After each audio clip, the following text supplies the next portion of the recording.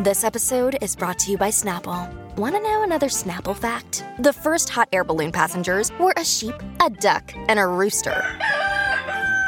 Ridiculous. Check out Snapple.com to find ridiculously flavored Snapple near you. Another day is here, and you're ready for it. What to wear? Check. Breakfast, lunch, and dinner? Check. Planning for what's next and how to save for it? That's where Bank of America can help.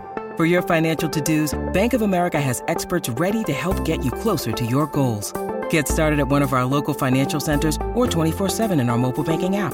Find a location near you at bankofamerica.com/talktous. What would you like the power to do? Mobile banking requires downloading the app and is only available for select devices. Message and data rates may apply. Bank of America N.A., member FDIC. This is art, Mr. White. Actually, it's just basic chemistry. There's nothing basic about Bryan Cranston. I am the danger. He intrigued us as Walter White, the chemistry teacher turned drug dealer in Breaking Bad, winning Emmy after Emmy after Emmy. Prosecution's case is closed. Now, he's tackling another riveting character in Your Honor. I don't want to be this person. But who is Bryan Cranston, the person? We're about to dig into his life and his career, stretching from TV to Broadway. God bless you. And drama to comedy. Do something. And the unlikely way he got into acting. We have two things in common. Do I get a hint? I find cooking really hard. I find it really stressful. Do you feel your life is in danger? And the love of my mother is what brought me here. What was the worst investment? Oh, there's a long list of really bad ones.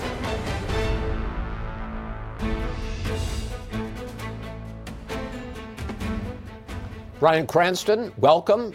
Great to talk with you again. Thank you for doing this. Thank you, Chris. Good to be here. You are on the air right now in season 2 of the Showtime series Your Honor. For those folks who haven't watched it, explain the premise of the show.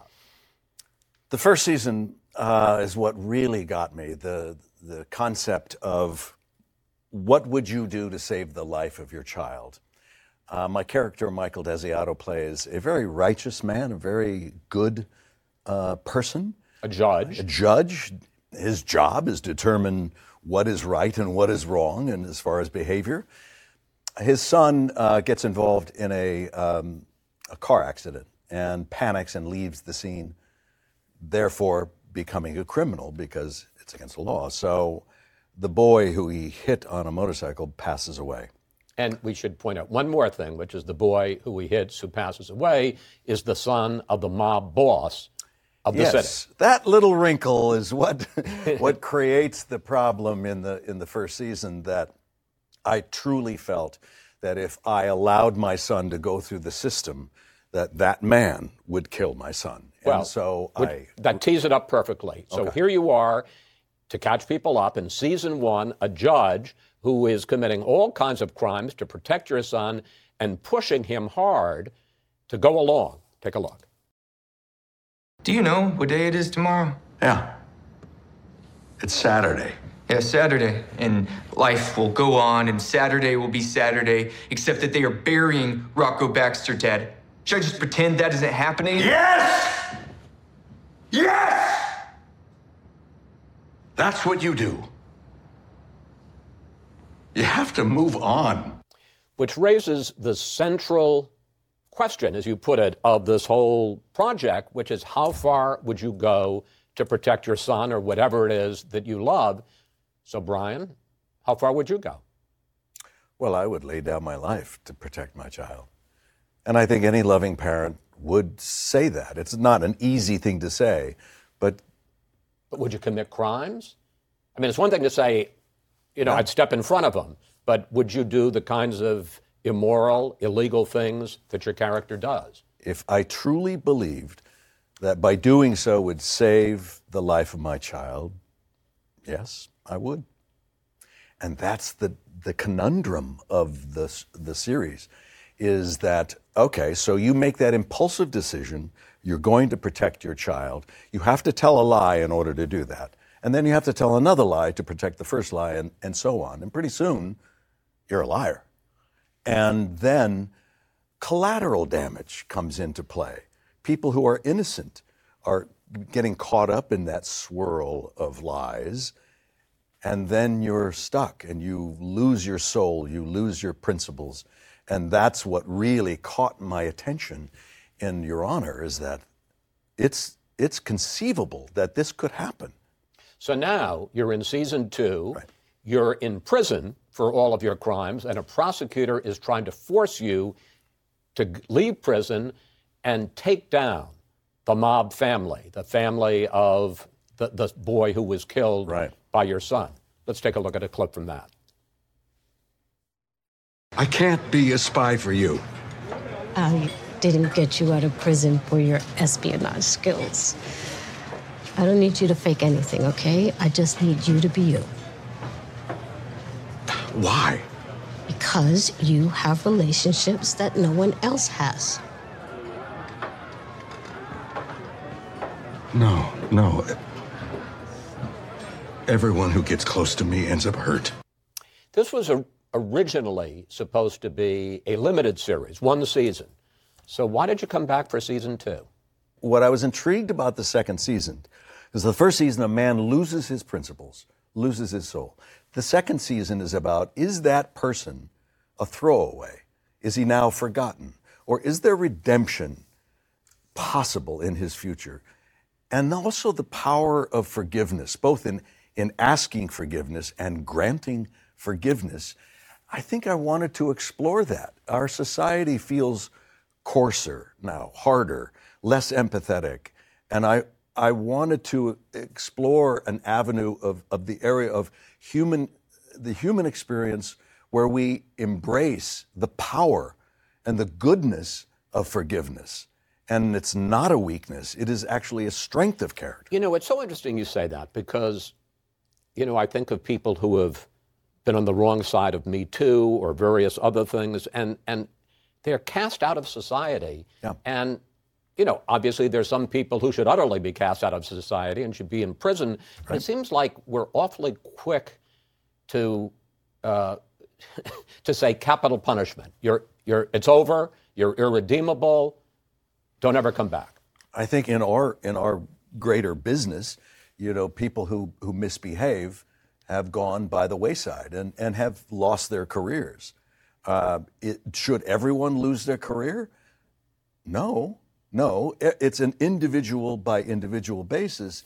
And I believe that if someone truly has contrition, doesn't blame anybody, and does work on themselves personally, not go to a dude ranch for 3 months, but actually work on yourself to become a better person, within time, society might allow that person to come back in, and I think that's the right thing.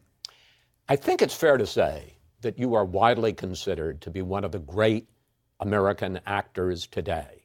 You have won 6 Emmys, 2 Tonys, a number of iconic roles, which we're going to get to. How do you feel when people say that? Slightly embarrassed about that because I feel that I have been very fortunate in the pathway that found me. And when people say, for example, no one could have done Walter White on Breaking Bad like you did, and I thought, oh yes, I could.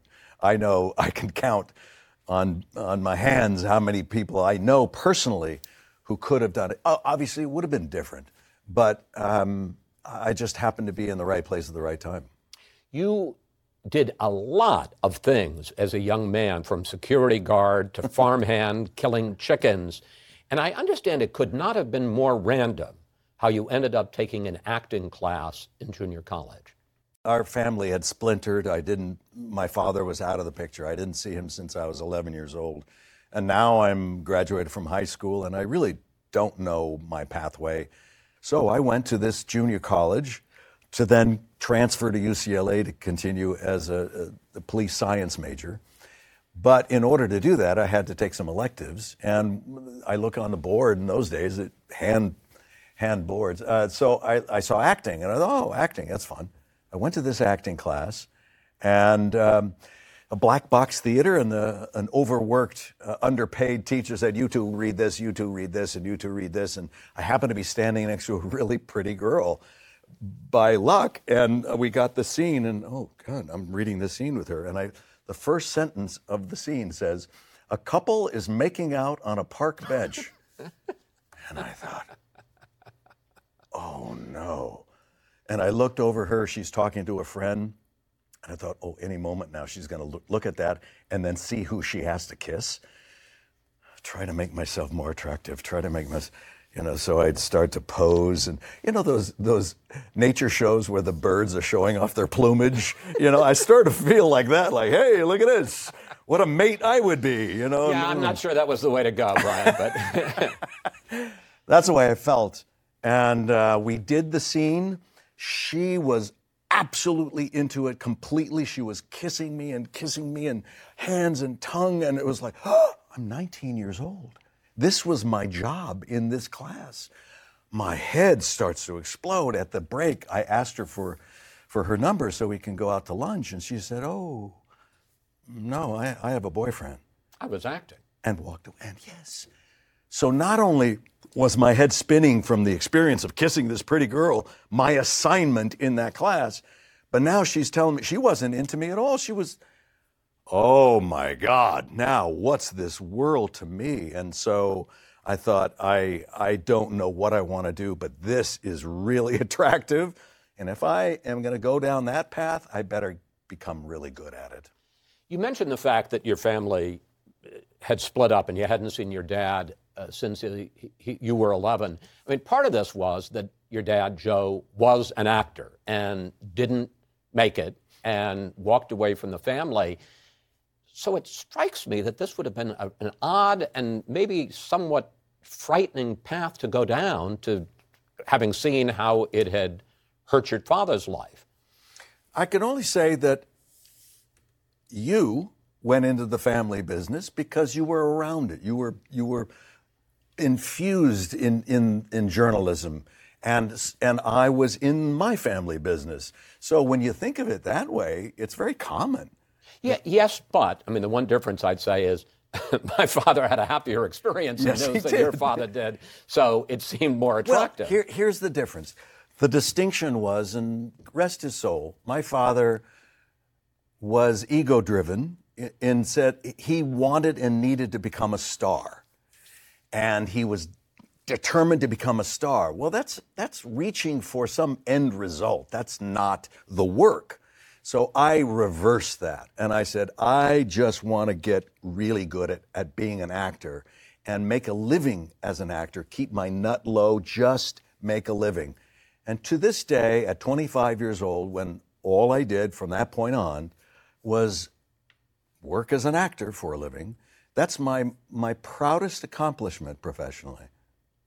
Is that you've made a living out of it. I made a living, and I'm still very I agree. frugal. People, in this business, sometimes they'll say to me, I want to be an anchor. And I say, you're just setting yourself up for disappointment and frustration because so few people are going to do that. Just if you like the work, if you like going out in the morning, cover the story, come back, tell people about it, then it's a great life. But if you sit there and say, I want to be something rather than do something. Yes, that's you put it perfectly. Be something rather than do something. And I tell people that, young actors, all the time. When you have an audition, it's not trying to go get a job. You're going there to do a job. Just focus on doing your job, and the rest will fall into place. The first time I remember having seen you was on Seinfeld when you played the sketchy dentist Tim Whatley. I beg your pardon, sketchy dentist? Well, wait a minute, take a look, because this was the scene I remember. Cheryl, would you ready the nitrous oxide, please?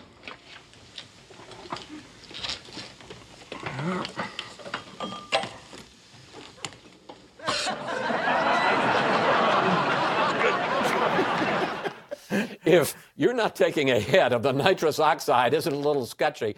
The question I have is, I understand that bit was not in the script. It was not in the script, and I didn't think of it. We had rehearsed that scene, right, and then I wanted to stay on my set to get used to the stool where the tools were and things, just to get comfortable in that dental office. And Jerry and everyone else went to another set to rehearse that. And as I'm rolling around on the stool and feeling my place, I hear, hey, you know what would be funny? And I look around and there's a guy on a ladder adjusting a lamp. And I went, no, guy on a ladder adjusting a lamp, what would be funny? He said, if you took a hit of the nitrous oxide first before you give it to Jerry. And I thought, that's brilliant. So I waited until the audience came in, was fully low. I didn't tell Jerry, I didn't tell Larry David, I didn't tell anybody. And I was, nurse, may I have it? Boom. What you saw there in the clip is like take number 22 or 23. Because when I first did it, Jerry fell over laughing. And then Larry loved the bit. And he said, Jerry, stop laughing. Jerry, stop laughing. Stop laughing. And Jerry had to stop laughing. Well, wait, what did Jerry do? What did he say? Because I understand you do good impressions of both of them. I don't want to stop laughing. It's very funny. And I said, it wasn't me. It was, and I looked around to see the guy, and I saw him with it leaning on a doorway. And I said, that guy came up with the bit. And all heads turned to the guy, and he was just leaning on a doorway, and he just went, you know. He's like, I got 1 million of them. If people would just listen, I got 1 million, you know. When you need mealtime inspiration, it's worth shopping Kroger, where you'll find over 30,000 mouth-watering choices that excite your inner foodie. And no matter what tasty choice you make, you'll enjoy our everyday low prices, plus extra ways to save, like digital coupons worth over $600 each week. You can also save up to $1 off per gallon at the pump with fuel points. More savings and more inspiring flavors make shopping Kroger worth it every time. Kroger, fresh for everyone. Fuel restrictions apply. I'm Dr. Sanjay Gupta, CNN's chief medical correspondent. This week on Chasing Life, I'm a health reporter and have been for 15 years. And even I feel overwhelmed by some of the things I read about the stuff we're eating. My colleague Meg Terrell wanted to take a deep dive into something you've probably heard a lot about recently: ultra-processed foods. There is a lot to learn there, some fascinating stuff, and some of it is probably going to change the way you shop. Listen to Chasing Life, wherever you get your podcasts. So the next time I remember seeing you was as Hal, the hapless dad on Malcolm in the Middle, and this scene captures exactly who Hal was. Who wants to make $5? How? I need someone to take the fall. Oh, my God. What did you do? I can't tell you. Yes or no, no questions asked. Oh, my God! Make it 10. Done. Oh, my God! You're a good son.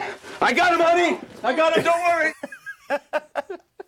I'm glad you enjoyed your own work there. It is so Hal, that. I mean, I'm paying off my kids to take the rap for something that I did to my wife. Yes.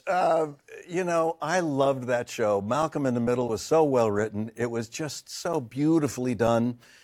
Linwood Boomer, the creator of the show, made sure that the audience knew the nucleus of this family was tight and they loved each other and they had dinner together every night.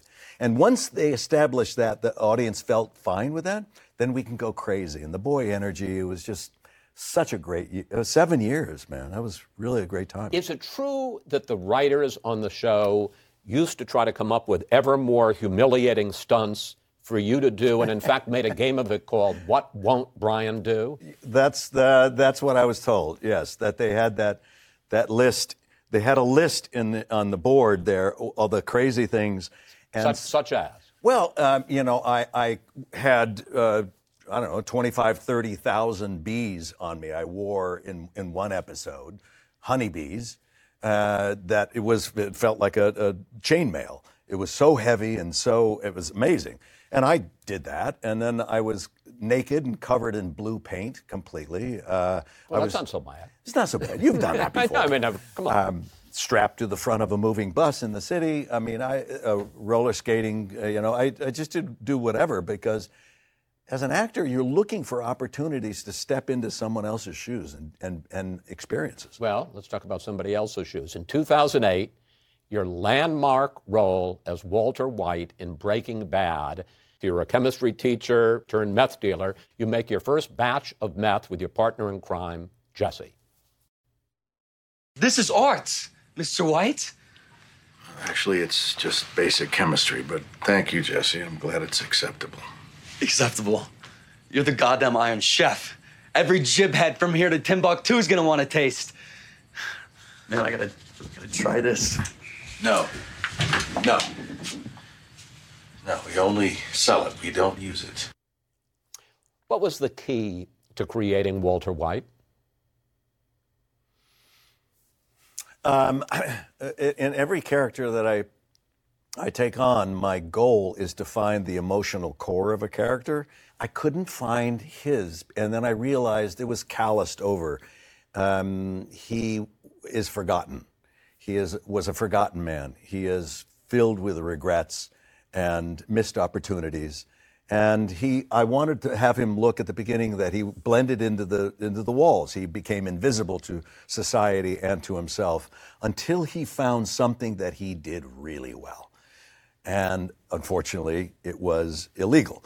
But he allowed his ego to be infused by that power, and it got the better of him. As the show went on, and you won 3 straight Emmys, the first person to do it, maybe the only one since Bill Cosby, you transformed, in the words of the series creator Vince Gilligan, I love this, from Mr. Chips, because you were a chemistry teacher, to Scarface. Yeah. Take a look. You clearly don't know who you're talking to, so let me clue you in. I am not in danger, Skyler. I am the danger. A guy opens his door and gets shot, and you think that of me? No. I am the one who knocks. That's pretty different from the beginning. Why do you think this became such an iconic series? I think people related to this guy. They empathized with him.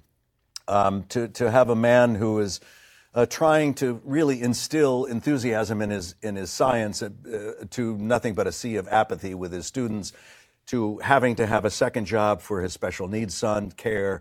So the teaching profession, the healthcare system, these were all part of it. And you felt for him, and he's got terminal cancer. And this poor son of a gun is like, oh. And that was all by design. Create the empathy, and then everybody was signed on and rooting for him, but then he does something illegal. Well, I'll give him a pass. And something a little brutal, a little more. And Vince Gilligan wanted to see how long he can go and how far he can go away from that initial man and still keep the allegiance from the audience. So it was a real test, and it's never been done in the history of television to have a series star change character within the course of the series. And so I was blown away by that prospect and wanted to be a part of it.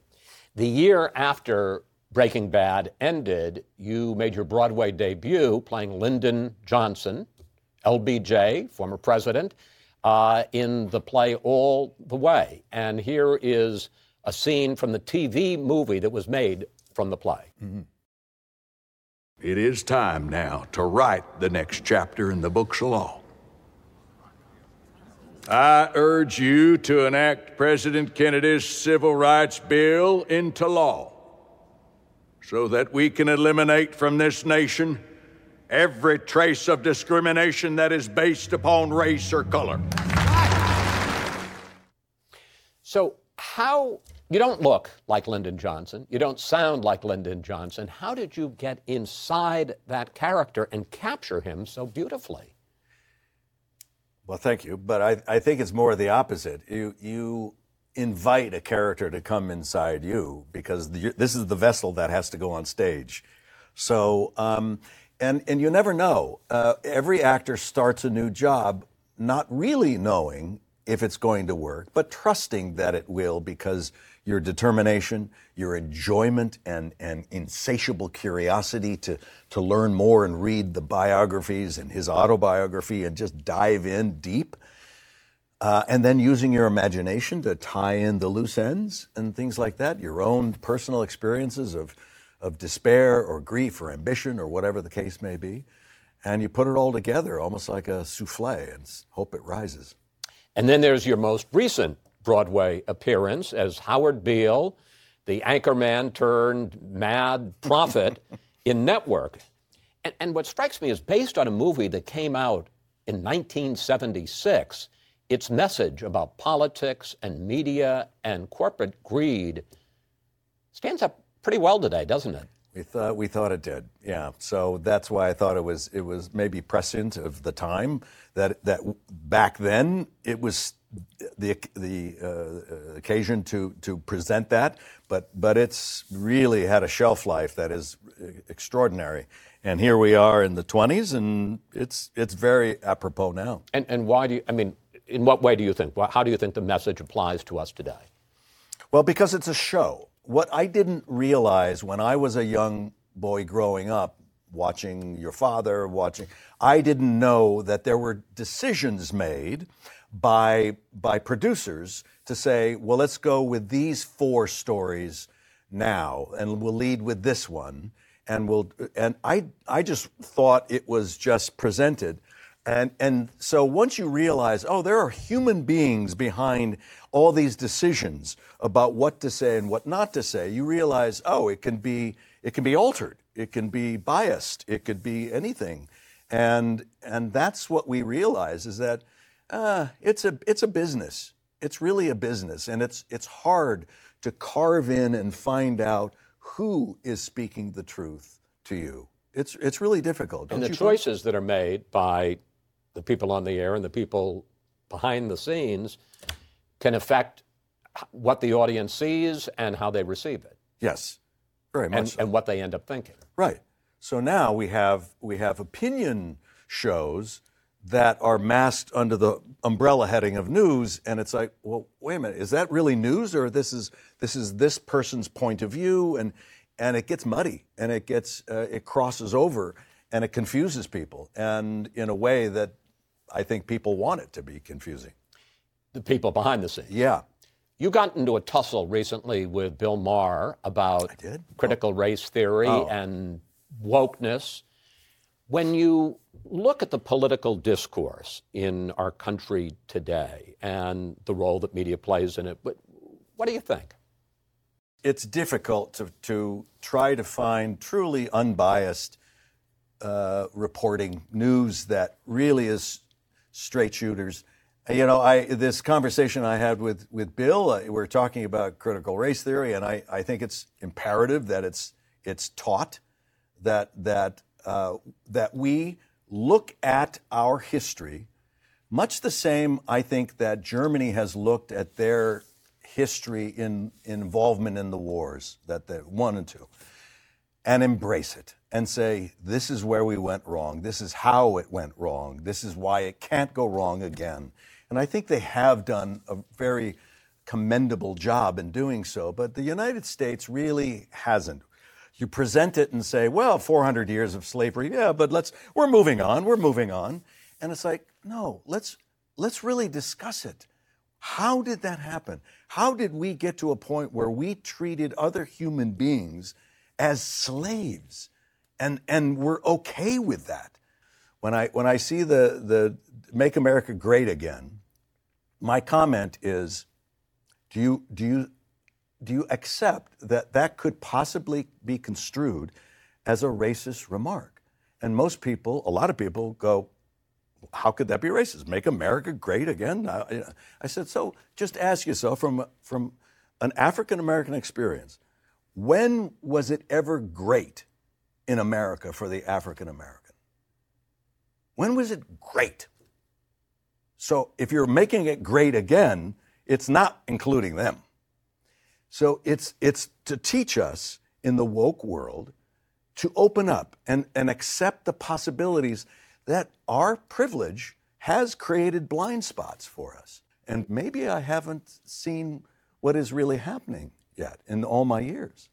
To end this on a different note, for all of the serious talk, your co-stars on Breaking Bad say that you are a man or a child trapped in a man's body, and that they've never known anyone who found it so amusing to stuff fruit down his pants.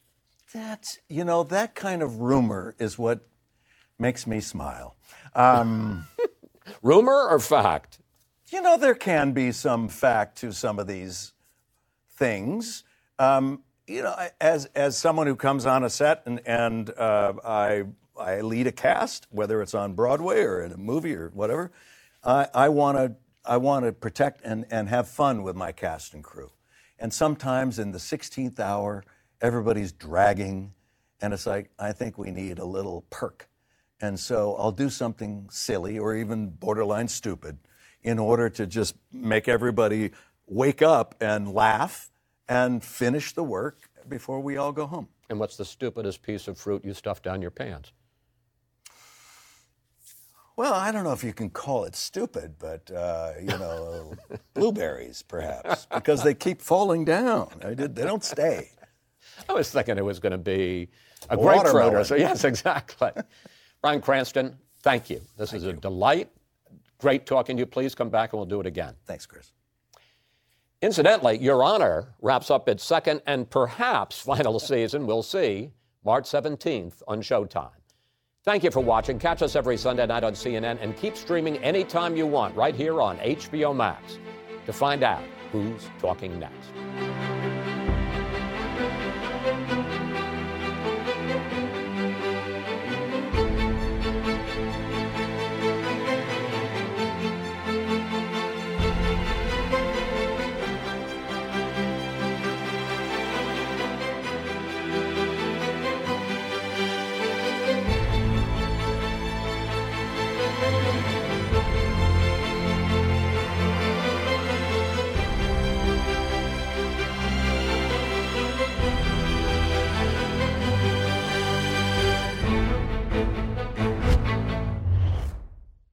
When you work next level. And when you play next level. And when it's time to sleep, Sleep Number smart beds are designed to embrace your uniqueness, providing you with high-quality sleep every night. Sleep next level. J.D. Power ranks Sleep Number #1 in customer satisfaction with mattresses purchased in-store. And now, the Queen Sleep Number C4 smart bed is only $1,599. Save $300 for a limited time, only at Sleep Number stores or sleepnumber.com. Prices higher in Alaska and Hawaii. Now streaming exclusively on Max, a new CNN flash doc about the album that has Nashville talking, Call Me Country. Beyoncé and Nashville's Renaissance. Watch it at max.com/callmecountry. Max subscription required.